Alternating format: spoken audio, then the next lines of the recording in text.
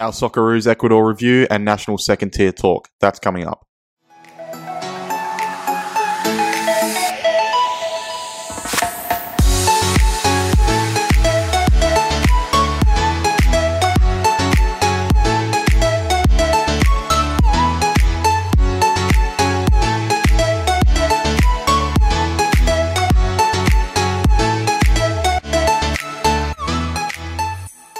Welcome back to another episode of the Front Page Football Podcast. We are back on recording on a Thursday night for the Friday release, like we did last week, to preview the two Socceroos games. And now we're back to review the two Socceroos games. And Jake Holub joins me now to review these two games, one of our contributors down there in Victoria, in Melbourne. And of course, we'll get to the game in Melbourne later.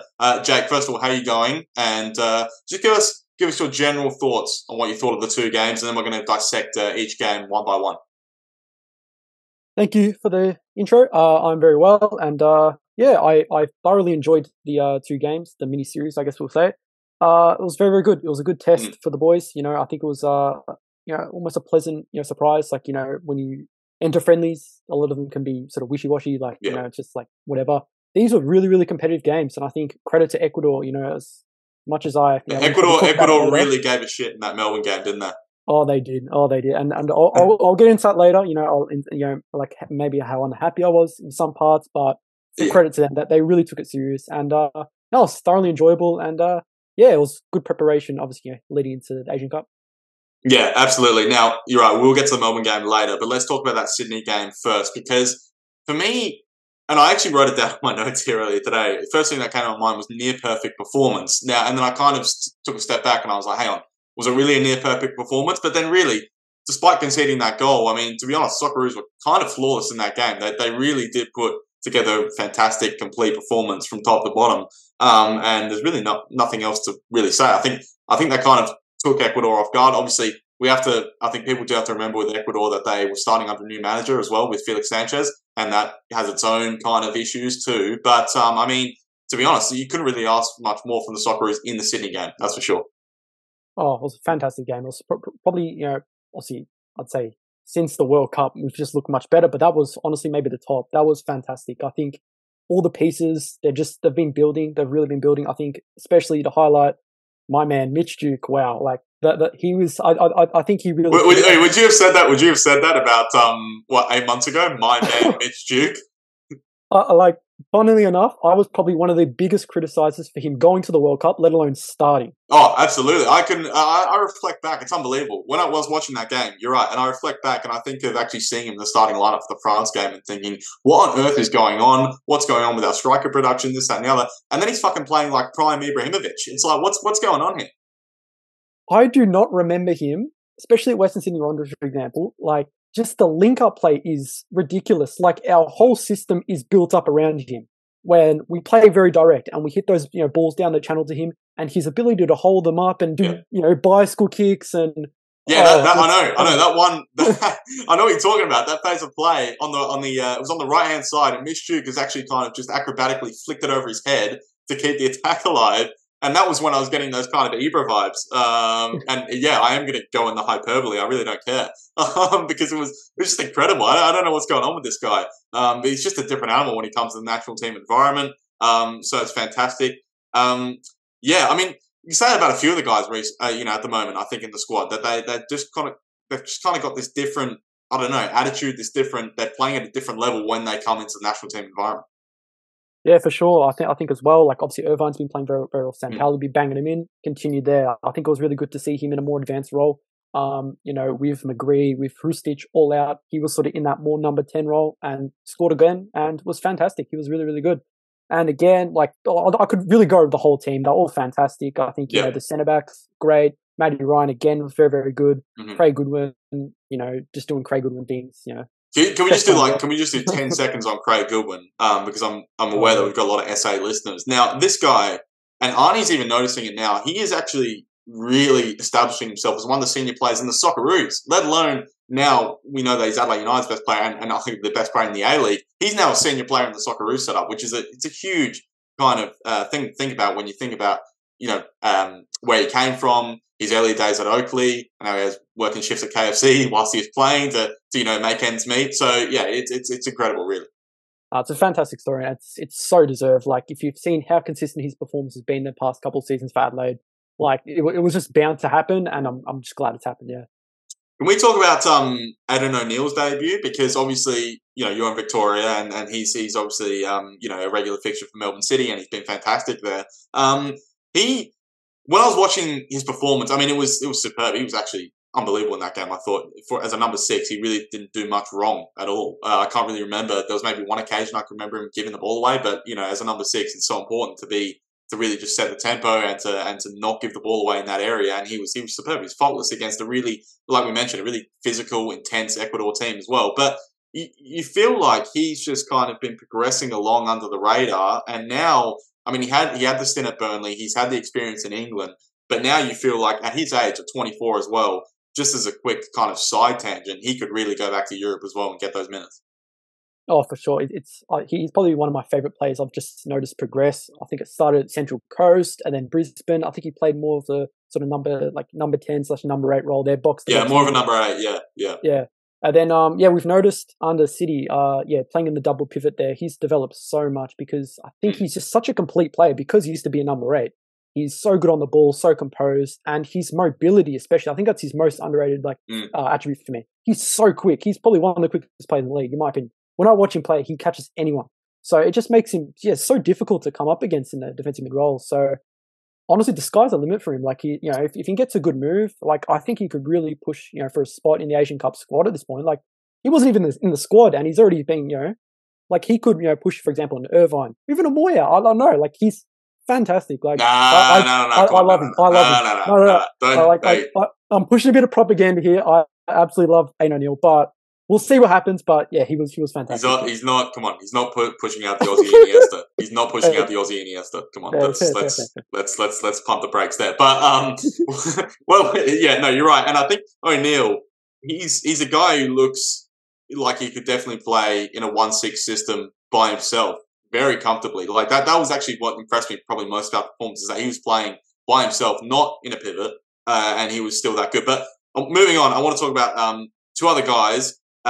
First of all, we'll finish with Alex Robson. Let's talk about Garang Kuol, because he gets the goal off the bench, his first international goal. There's all this stuff going on at Hearts where he's maybe not getting the game time everyone, I guess, wants him to from an Australian perspective, and there's that frustration. But then he comes up with the moment, and everyone embraces it. Everyone gets around him, as you would expect. No, it was really, really good to see. I think it's fantastic for his confidence. It's been a very, very tough experience for him at Hearts. It's just been a lot of fan criticism and like in and out of the team, playing centre mid at times. Like, it's been a really tough experience. I think, to come back to Australia, score a goal, fantastic for his confidence. Obviously, maybe didn't have the best game. Obviously, we'll talk about later in Victoria, but I think it was really, really good for him. So hopefully he can push that back into Hearts. And then going to Robertson, like, honestly, the fight alone was enough to win me over. But even then, his performance itself, like, I think the creation for the third goal of Beige, fantastic there. Should have won a penalty. I don't know what the hell the referee's doing. We'll just forget about that. I think we might get to the referees a little bit more in the Melbourne discussion. But with Robertson, I did a tweet when that happened with the scuffle, and just kind of said, there's nothing that Aussie football fans love more than a scuffle between a Socceroo and a South American player, because we got to consider all the history that the Socceroos have had with South American teams over the years as well, and everyone kind of got around that. So Alex Robson kind of showed that he definitely fits the colours from the off, which was fantastic. It's also just back on the Kuol thing. It's weird. I think the Kuol lack of game time and the Hearts fan criticism is actually one of the originating factors that's fueling the soccer Twitter versus Scottish football fans war that's going on, I guess, on Twitter at the moment, which I'm not involved in, and I don't really want to be involved in at all. So everyone, do what you want, really. But superb for Garang's confidence. Everyone loves the kid. It's similar, and we'll get to, I think we might talk about Nesta a bit more in a second, but it's similar to that kind of vibe where everyone just wants him to succeed. Everyone knows the story, where he comes from, and it's just the type of player which Australians are really going to get around all the time. And with Robertson, as was pointed out with the goal, which was the Kuol goal as well, which he played a big part in with that ball in behind, and then kind of set everything in motion as well. And I think people are making a good point. And I mentioned this when we were talking about the games, when I was talking about the games with Matt last week going into it, and talking about how Robertson's been training under Pep Guardiola. I mean, he's going to know a thing or two about where he needs to be and spatial awareness, right? So, and I think you saw that with his performance. Yeah, no, he was fantastic. I think, just show class. Like, I think as a 19-year-old to come in your debut and do that, like, it's very, very exciting with him. So happy we've been able to pick him up, and yeah, I'm just buzzing. I'm buzzing. There's a lot of optimism around the team at the moment. Yeah, and Robertson as well. Of course, he's still, and I think some people need some clarification over this, but he's still not actually locked in for the Socceroos because he's only played a friendly. So hopefully, when those Asian Cup comes around and stuff like that, he'll be in those squads. Obviously, development pending and this that, and the other. But and he can really lock himself in from there. But we want to talk about the Melbourne game as well because I guess less kind of fanfare and less, kind of praise around that from a Socceroos perspective. I think probably the good phrase, I guess, to describe this, and I think I saw Joey Lynch actually use this in his match report of the game, was that Socceroos kind of got punched in the mouth by the Ecuadorians on Tuesday night, and you kind of felt that, particularly in the second half. Maybe they got punched a little bit by the referee, but in the second half in particular, the Ecuadorians were kind of like, okay, listen, we're not losing 2 games in a row to you guys, all right? We're going to take a game at least off of you, and they kind of brought a level of intensity in the second half, and the Socceroos couldn't respond. Yeah, I think that's something I was saying throughout the game. Like, this is a friendly, right? Like, it did not feel like in the slightest. Like, Ecuador, I think I've been hearing their media was going after them after the first game, so they had a lot to prove. So, mate, you think our media can be reactionary? South America's next level. Yeah, no, copying 3 goals to some kangaroos, they were not happy. So fair play to them.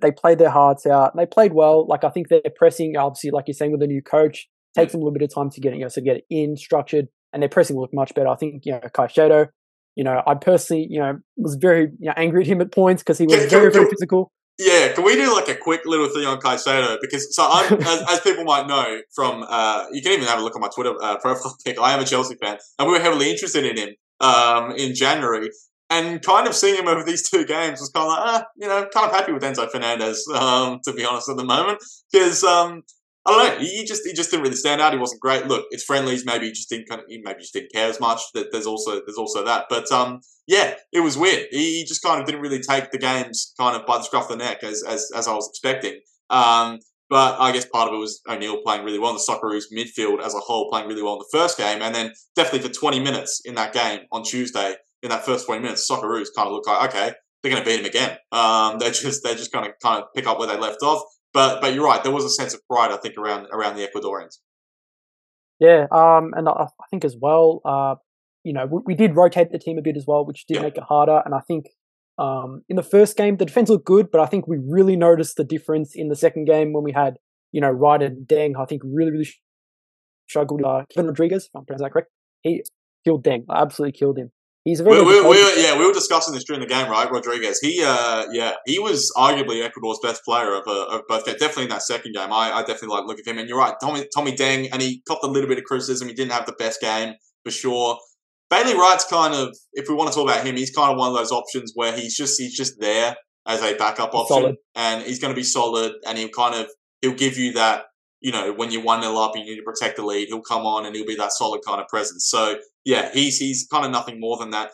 If I could just say one thing, I think Dejanek at right back was probably something that got a little bit exposed from a possession standpoint in this game. Yeah. So I think for sure you want to see, Karacic hopefully maybe come back into the fold. But more to the point, I think that was, I would have liked to see Ryan Strain. If I had one kind of thing out of this 2 games, I think it was to see Ryan Strain in that second game, which we didn't, which is a little bit frustrating. One guy we did see though, who also is from Adelaide, is Joe Gauci.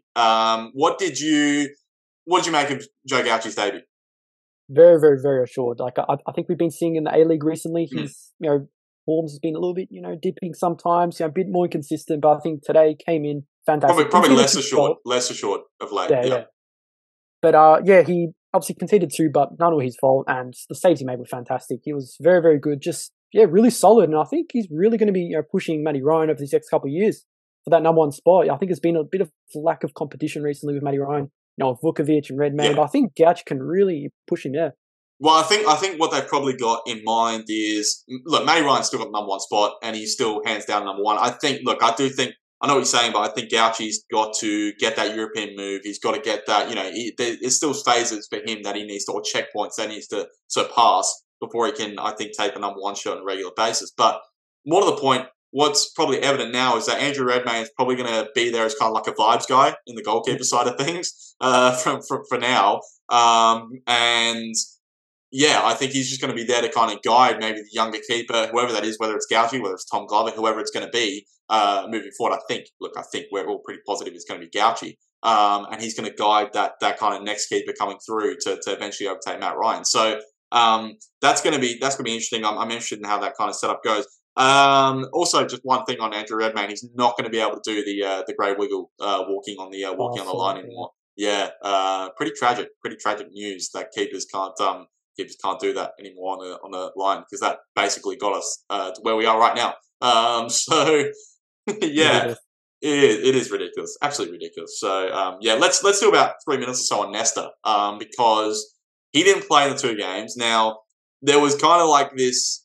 I think there was always an element of he wasn't going to play. I think a lot of people wanted to kind of build up the narrative like, oh yeah, Nesta, Nesta will come off the bench. Look, I never really saw it. I think if this is a guy who hasn't started yet in the A-League, I couldn't really see how he was going to get any minutes in a national team environment, particularly when you've got, we already talked about Kuol, how kind of important it was for him to get those minutes and get that confidence as well. And yeah, I don't think, obviously you're disappointed. Like, you still wanted to maybe see him just for 10 minutes just to see what it would look like, because we just see him coming off the bench every week in the A-League and tearing it up. I think there was almost an element of, let's see how good he really is. Could he come on in a game against Ecuador and kind of actually, put the fear of God in them? Or would he come on and he would actually struggle when you'd actually see, okay, he's not ready for this level yet? So there was probably a little bit of disappointment from that aspect. I mean, how did you see it? Did you want to see Nesta? Or did you understand where Arnie was kind of coming from with that?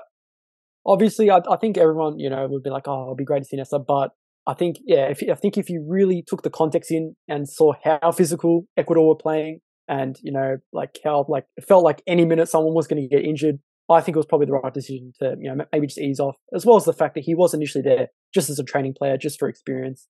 Obviously, it would have been great for him to break the record as the youngest ever Socceroo, but I understand. It's he's 17. It's not the end of the world. It's like he's got plenty of time to get more senior appearances under his belt, and I think there's no need to rush that.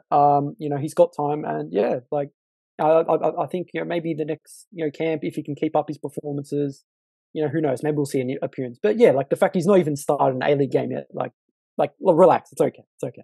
Yeah, well, not even. I mean, I mean, Garen Kuol is still yet to start with the Socceroos as well. So I mean, that. And he's someone who's probably considered further along in that development stage. So there's that as well. I think with Nesta, with I guess Ben Halloran's form and stuff, who knows? We could see him start a game potentially in this kind of back end. I don't know about tonight's game against the Wanderers though, but in the back end he could start for sure. And then I think once he gets those A-League starts under his belt, then that becomes more of a question. But I think overall, I think the Socceroos handled that well. I think Arnie's handled that well. There seems to be a clear transparency in the way Adelaide are handling him and the way the Socceroos handled him. And clearly, I think those conversations were had between Carl Viet and Arnie around, hey, look, great that you want to call him up. Great that you want to get him into that environment and get him exposed to it. But, obviously the priority is to make sure he's not, I think he's not kind of shocked. There's probably an element of that. Like, don't send him out there and set him up for failure is probably the term that we're looking for here as well. So yeah, I think no one can really argue too much about it. All right, I guess in general, looking at the two games, I think everyone was saying after the Melbourne game kind of agrees that we won on aggregate.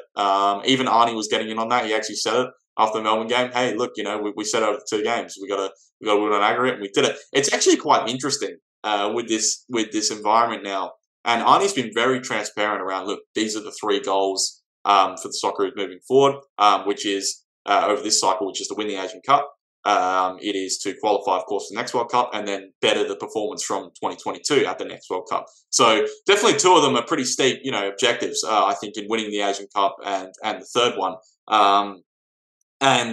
But even in a series like this, Arnie's been very transparent. We actually said before the series we wanted to win on aggregate, and I find that interesting mentality because I think a lot of coaches and stuff will look at it as, hey, look, I've just got these sorts of objectives for certain personnel. I want this guy to get through, might be 60 minutes in a game or something. Let's see if this formation works. Let's see if this personnel works together. And this, that, and the other. But the Socceroos are very.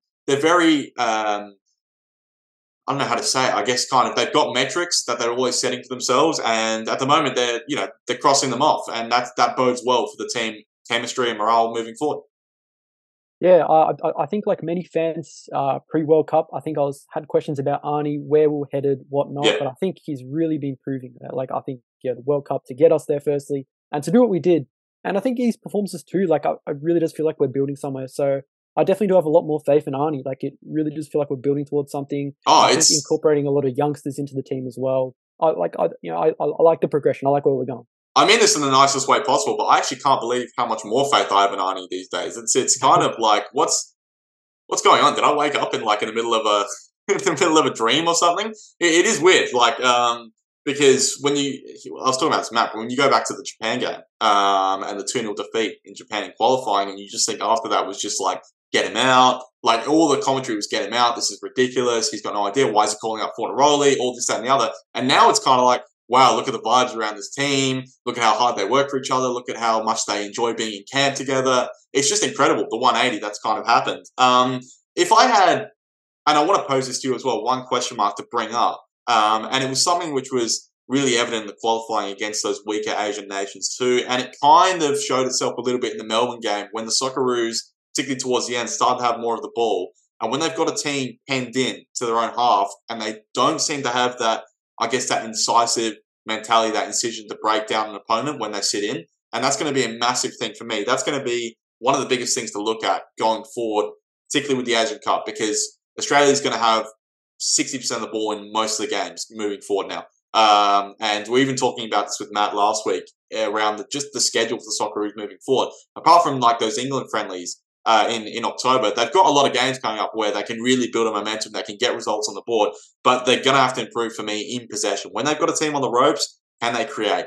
Can you get in behind? Can you, have you got that playmaker to open things up? And I think that's a big question for this team moving forward. That reminds me a lot of, I think, something you said in the group chat earlier, and I really, really liked it, like how Arnie's building towards. For the listeners, we've got a group chat amongst all the contributors where we just talk a bunch of shit all day. So yeah.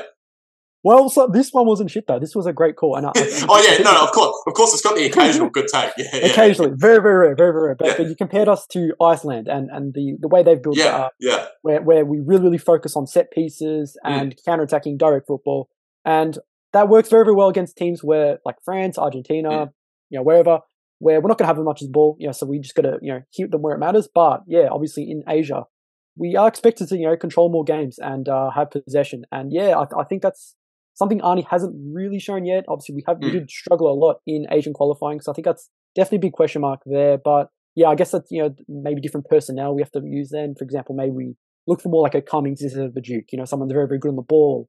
Or I don't know, just make some different personnel changes. He's got a lot of time to mix around with lineups, look at the flexibility, what works, together, what doesn't work together, this and else. Looking at things like centre back partnerships, midfield trios, front threes. What's kind of going to work more cohesively together. But yeah, the Iceland comparison. Yeah, you're right. I mentioned that the other day, and it was also more like a big picture thing around. I think that's maybe the style of play that we should look at moving forward. And I know people will say, and I was absolutely all for the Ange days. Like, I absolutely loved it, the way we played, the way we tried to play. But sometimes, and this is a fair thing to say, is that sometimes for international football, that style of football doesn't necessarily work because you only got players in for a short period of time when they come in. It's very difficult to build those patterns over time and to build that possession way of playing so it's really effective and the players just can come in and know what they're doing. Sometimes they just need kind of more, I guess, basic instructions, more things like, hey, just let's sit in for periods of the game, let's press for moments, this, that, and the other. And it's more kind of game management like in the way that you kind of coach it. And I think you're right. I think Australia, I think the pressing side is something that's really improved a lot under Arnie. You have to give him credit for that. And I do think that's something that he's always actually been pretty good at when you look at those Sydney FC teams as well. That they were really good at pressing high at the pitch and winning the ball high at the pitch. But set pieces is something that Socceroos can definitely start to use a bit more to their advantage.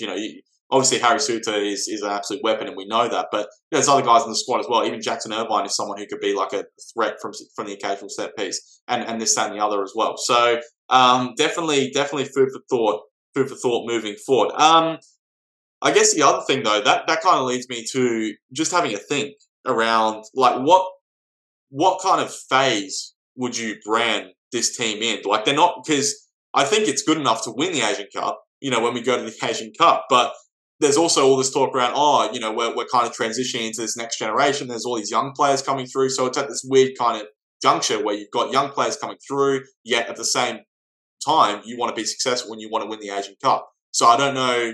I think that's something that the team needs to manage kind of moving forward as well.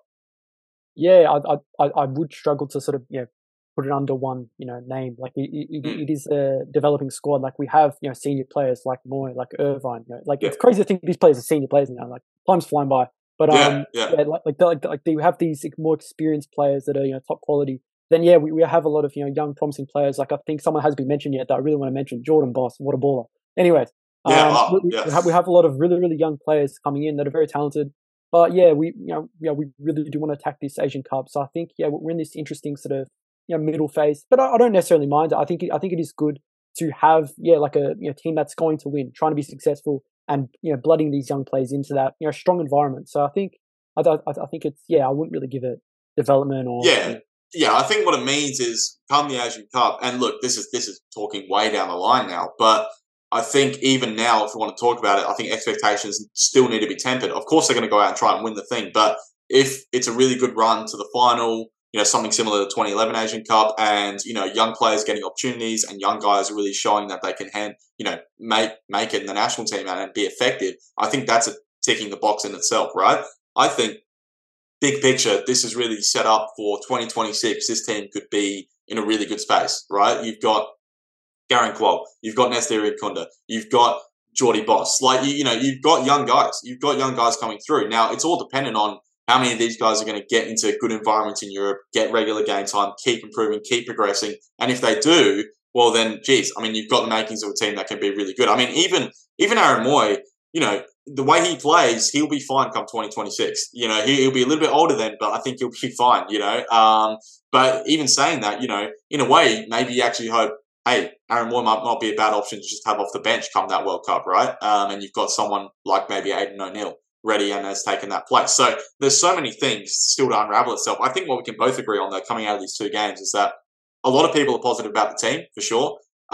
There are little things. And one thing I didn't mention as well was defensive set pieces. Actually, Australia, and Harry Suter didn't play in the second game, which is true. But even then, the first game we actually did concede from a cross, not a set piece. But crosses, defensive, free kicks, defensive corners is an area where Australia probably need to improve as well. But I think what's good is that we're not coming out of these games now thinking, oh my God, what's wrong with our development? What's wrong with, we look like nothing. We didn't create anything, this, that, and the other. We actually came out of the games and thought, okay, look, there's things we need to improve on. The young boys got a real taste of that South American kind of mentality and how to deal with it for next time in that second game. But most of all, it was real positive. And I think they've got a good mix going on at the moment. And I think, and I hope, I think we both hope that it keeps kind of going in that upward trajectory. Because one thing that's paramount, I think, in an international environment is a positive environment. I think that's what they've got at the moment. So, any closing remarks from you, Jake? Yeah, I think I really agree with what you just said there. I think it's like I personally, for example, have some questions. Like for example, right back, I don't really agree with what Arnie's doing there, but it's just a couple like small questions. Yeah, that's right. It's not a big fundamental systemic like we need to change everything. Like we can see what we're building. There's optimism. We've got a relatively young team. Like there's a lot of optimism around the team, which is good for a change because we had some couple rough years, but it's really really good to sort of see what we're building. Yeah. All right, Jake. Thanks for joining me. That was a good, short, sharp, comprehensive review, mate. Well done. Well done. All right. So, all right, we're going to take a break, and when we come back, I'm going to talk a bit about some national second tier stuff with one of our other Victorian contributors, who I will introduce right after this.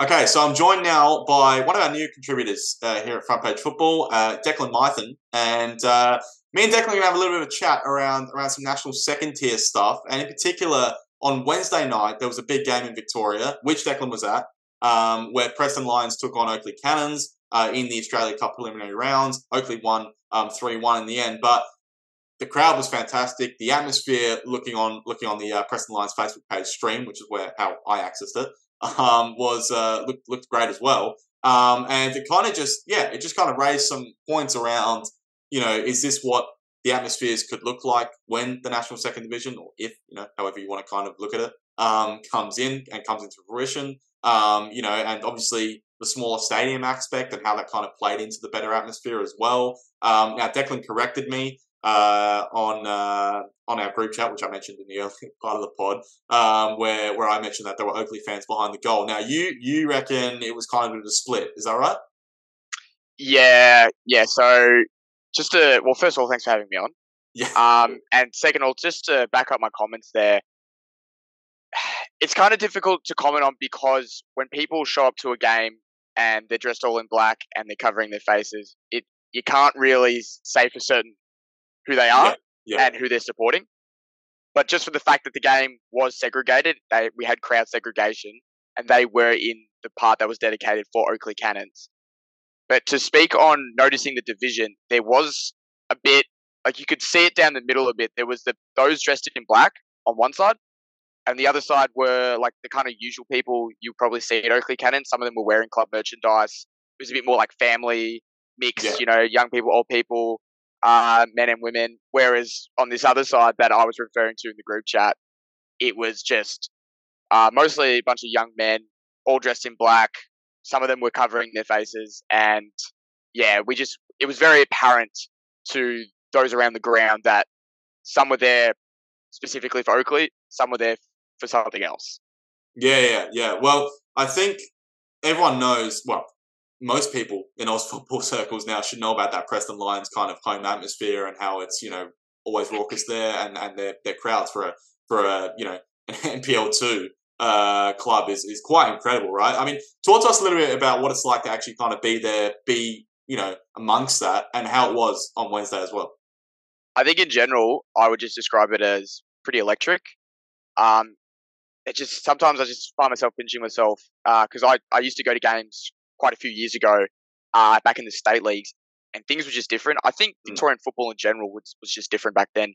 So to see where it's at now and where Victorian football is at now, because it's not just Preston, very good case example, but there's noticeable cases at other clubs as well where the atmosphere is just very different these days. It feels like there's something happening, something building towards. Mm-hmm. In terms of Wednesday, just to drive there, and as soon as I turn the corner, the car park's full. Like, all right, go to the next block, full. Go to the next block, full. Like, okay, all right, it's like any other day then.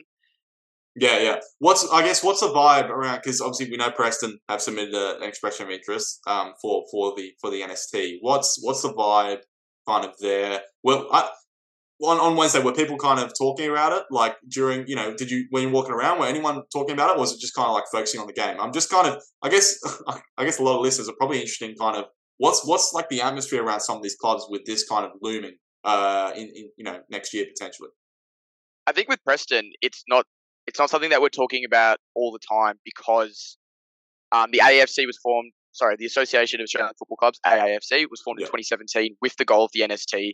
Preston has been involved since very early on, so we've kind of had that initial conversation about it years ago. So now it's sort of just more of an expectation.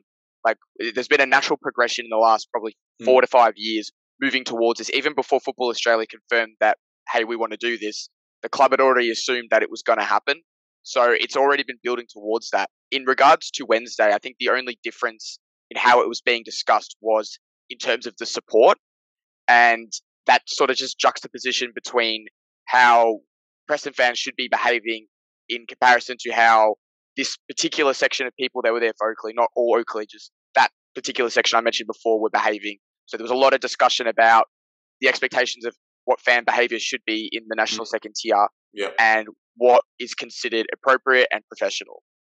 Yeah, I think that's interesting because obviously, we know about all the stuff that just happened in Victory this year in the A-League, and that's something which is probably, I just wonder how Football Australia is going to approach that heading into the national second tier around regulating any fan behaviour, any fan trouble which might come up at any point, because for sure we don't want another situation like that. But let's talk a bit more about the national second tier, because you've kicked off a new series as your first kind of written pieces on the site, which we've called the NST Round of 32, which I really like because there's 32 teams which have expressed interest, so it's kind of like the last 32.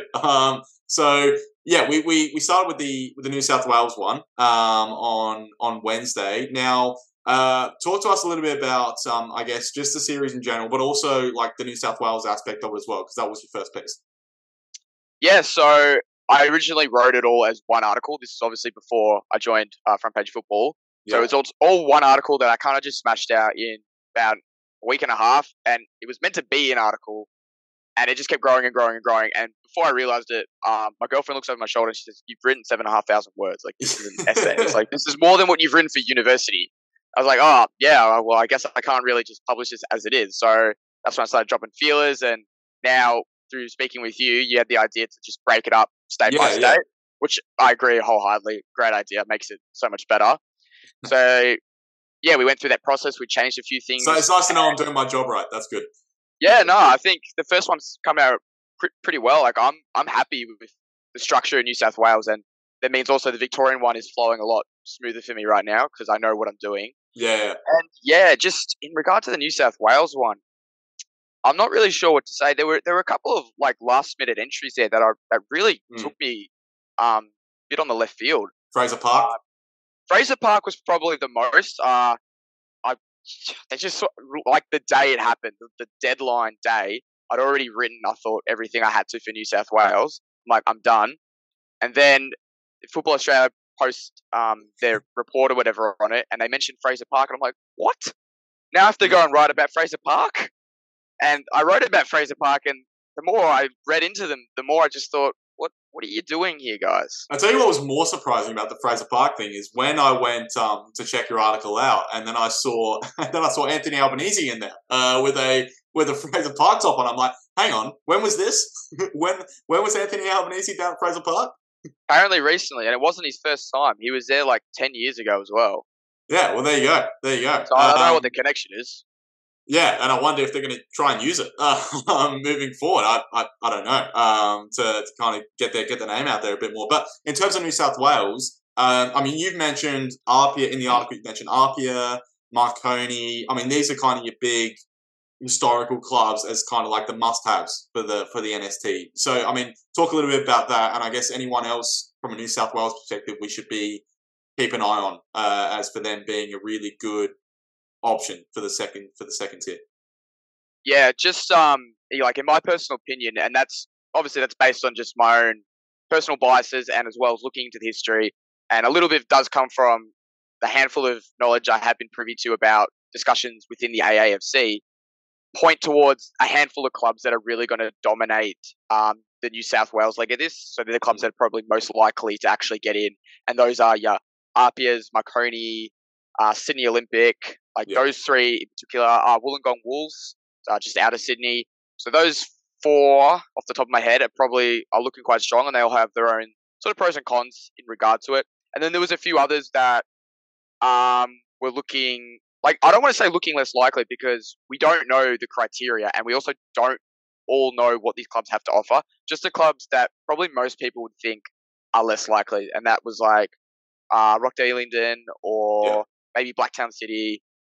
Sydney United are kind of in a weird space at the moment where they could go either way.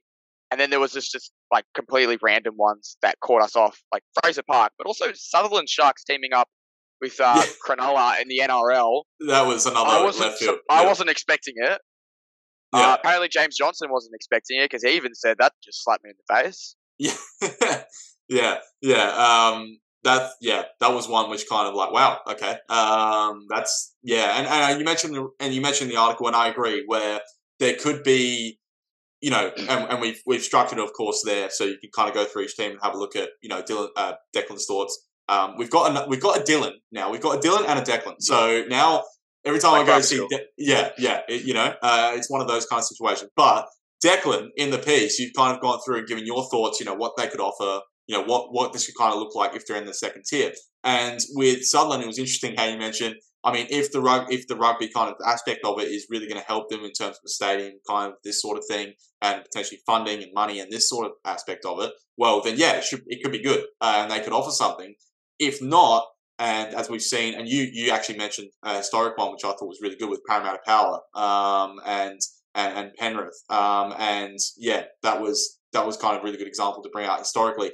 I don't have much knowledge of it, but you've got kind of the historical side as an example of that kind of not working. So that's an interesting one to watch. But if we just go back to the game on Wednesday and kind of just the way it kind of looked and the setup and this sort of thing, is that what I just want to kind of give people some context over what kind of the second tier could look like? Because I think a lot of people might think, I don't know if a lot of people, but if there's any people out there maybe who think that there's going to be like 15,000 seat in stadiums that are going to kind of rake in 10,000 people, I think that's kind of like far-fetched, right? It's going to be something that's going to be a little bit more kind of toned down, but is actually going to have that kind of NPL atmosphere on a much heightened level.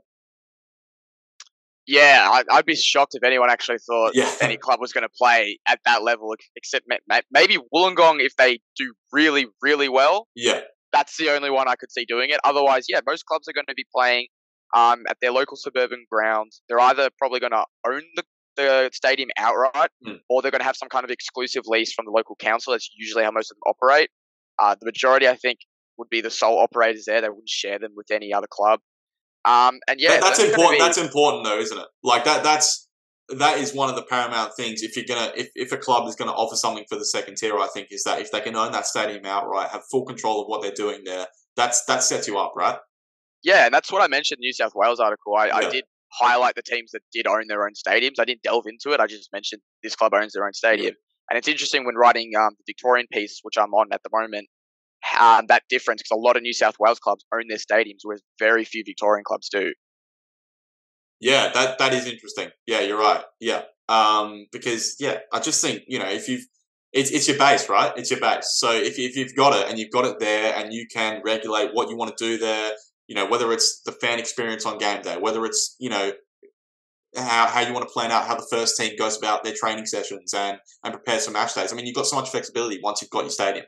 And it kind of just sets everything up. And more to the point, I think this is now Dylan, and this is right, Dylan this time, did an article on the site earlier this year where he actually talked about kind of the smaller stadiums argument in the A-League, and we've seen it with Perth and Masso Park, and now they're at HBF, and how that could benefit the A-League. I think for the NST, they've got to learn something from that, where keep them at those local smaller grounds, because imagine.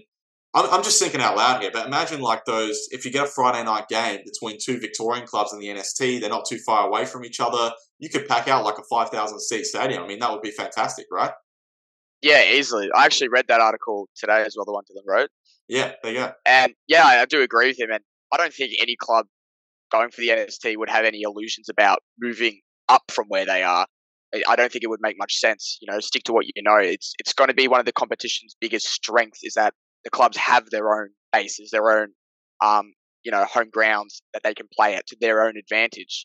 And, a big crowd might only be 3,000 people for some club, but 3,000 people at a facility that might only hold 4 or 5 is going to be an unreal experience compared to, let's say, 7,000 or 8,000 people at Amy Park in Melbourne, because that's a 30,000 seater stadium. It's just a huge difference. And I think people will prefer that, because one of the reasons the A-League really took off in the very beginning, and even like 10 years ago, was because of that atmosphere. That's what got people coming back. And when the atmosphere kind of died off, I feel a lot of those people sort of just backed away. So what the NST could possibly do here right now is, we only have 2,000-3,000 like loyal fans, but when people come, they get that match day experience, like it's packed out.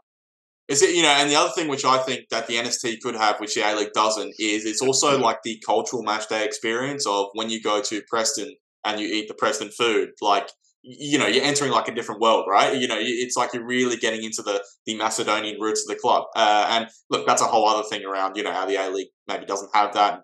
I'm not going to start that, but, that's kind of interesting in itself, right? Is that you can kind of maybe go to these games, and I mean, even here in SA as well, you go to these games. People saw a tweet I did a few weeks ago when me and Antonis were at a Playford game, I got that was my meal that got shared by Footy's Grand. But it was just interesting in that environment, and you've seen the local volunteers, prepare the food, and it's kind of like everyone's there in a midweek game, and you feel that kind of community vibe. So I think that's one thing that the NST is going to have. Should it be successful, that the A-League won't. But it's not a comparison. One thing I want to finish off with, since I didn't expect you to be wearing Socceroos gear, but now that you are, and I was just reviewing the games with Jake just then. So give us like a 2-minute kind of spiel. What do you think of the 2 games against Ecuador? What are you thinking about team at the moment? Yeah, be blatantly honest, I didn't watch the game against Sydney. In Sydney, sorry, not against Sydney. I didn't watch the game against Ecuador in Sydney. But I was at the game against Ecuador on when was it, Tuesday here in Melbourne. Yeah. Look, there's not too much to say. It wasn't our full strength spot. It was simple as that. We were rotating. We're giving different people a chance. The goalkeeper now, his name I've forgotten. I think he plays for Adelaide United. Joe Gauchi, yeah. Yeah. So Gauchi actually impressed me. I thought he did quite well in all. Yeah, we're saying the same stuff. Yep. I thought he was really good. He was probably one of the better ones I saw come on. And I don't think we really played bad at all. I think the first half we were all over him. Just in the second half, Ecuador quite honestly just wanted it more. Yeah, no, really, and that's spot on. I was just saying that for sure. I think they kind of, after the Sydney game, they were kind of like, we have to get one. Yeah, we're not coming out of this empty-handed. With all due respect to you guys. So that was kind of the vibe that I got. But just in general, because we've been talking about this a bit, and I was talking about this with Matt last week when we previewed the 2 games as well. Are you kind of buying into like this really good vibe around the team at the moment? Like, do you really like feel the excitement and stuff like that, or are you kind of a bit more, let's pump the brakes, let's wait until like the important, the Asian Cup comes around and the results start to really matter again?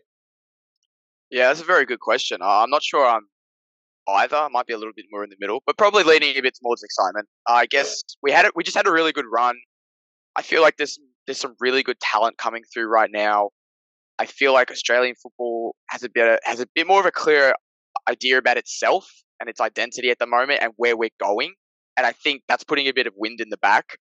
So I'm feeling quite confident for the future of the Socceroos. Again, I think the Asia Cup will be a really big test though to see how, if we can back it up, that would be very interesting. But I feel like some of the Socceroos are playing really well in their domestic club leagues at the moment. And it's just really good to see. I think we're in a better position now than we were after the previous World Cup, 100%. Like, just no comparison.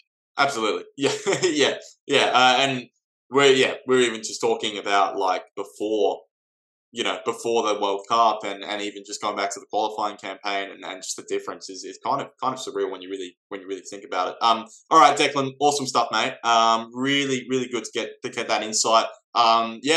If you missed it, I don't want to say what are you doing, but seriously, it was great. It was great to watch on Wednesday there, to check out the game, to see the atmosphere from afar, particularly if you're not in Victoria and you're not as familiar with what's going on, particularly with Preston there and the crowds are getting in. It's fantastic. It's fantastic to see. But yeah, make sure you check us out on Twitter and Instagram at Front PG Football, Facebook Front Page Football, LinkedIn as well. We're on there. TikTok, we're also on there too. And the website, check out Dylan's article. Okay, so yeah, it's the NST round of 32 and New South Wales is where we're starting. Victoria's coming up. Declan. Check out Dylan's article too. Jesus Christ. Okay.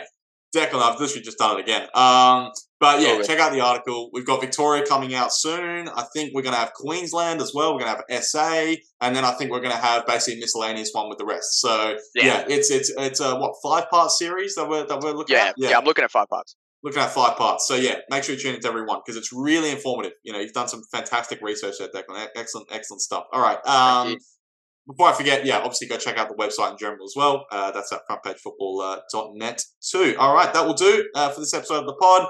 Thanks to Jake from earlier as well. Thanks to you as well, Declan. And we'll be back on this feed on Monday. All right, bye for now.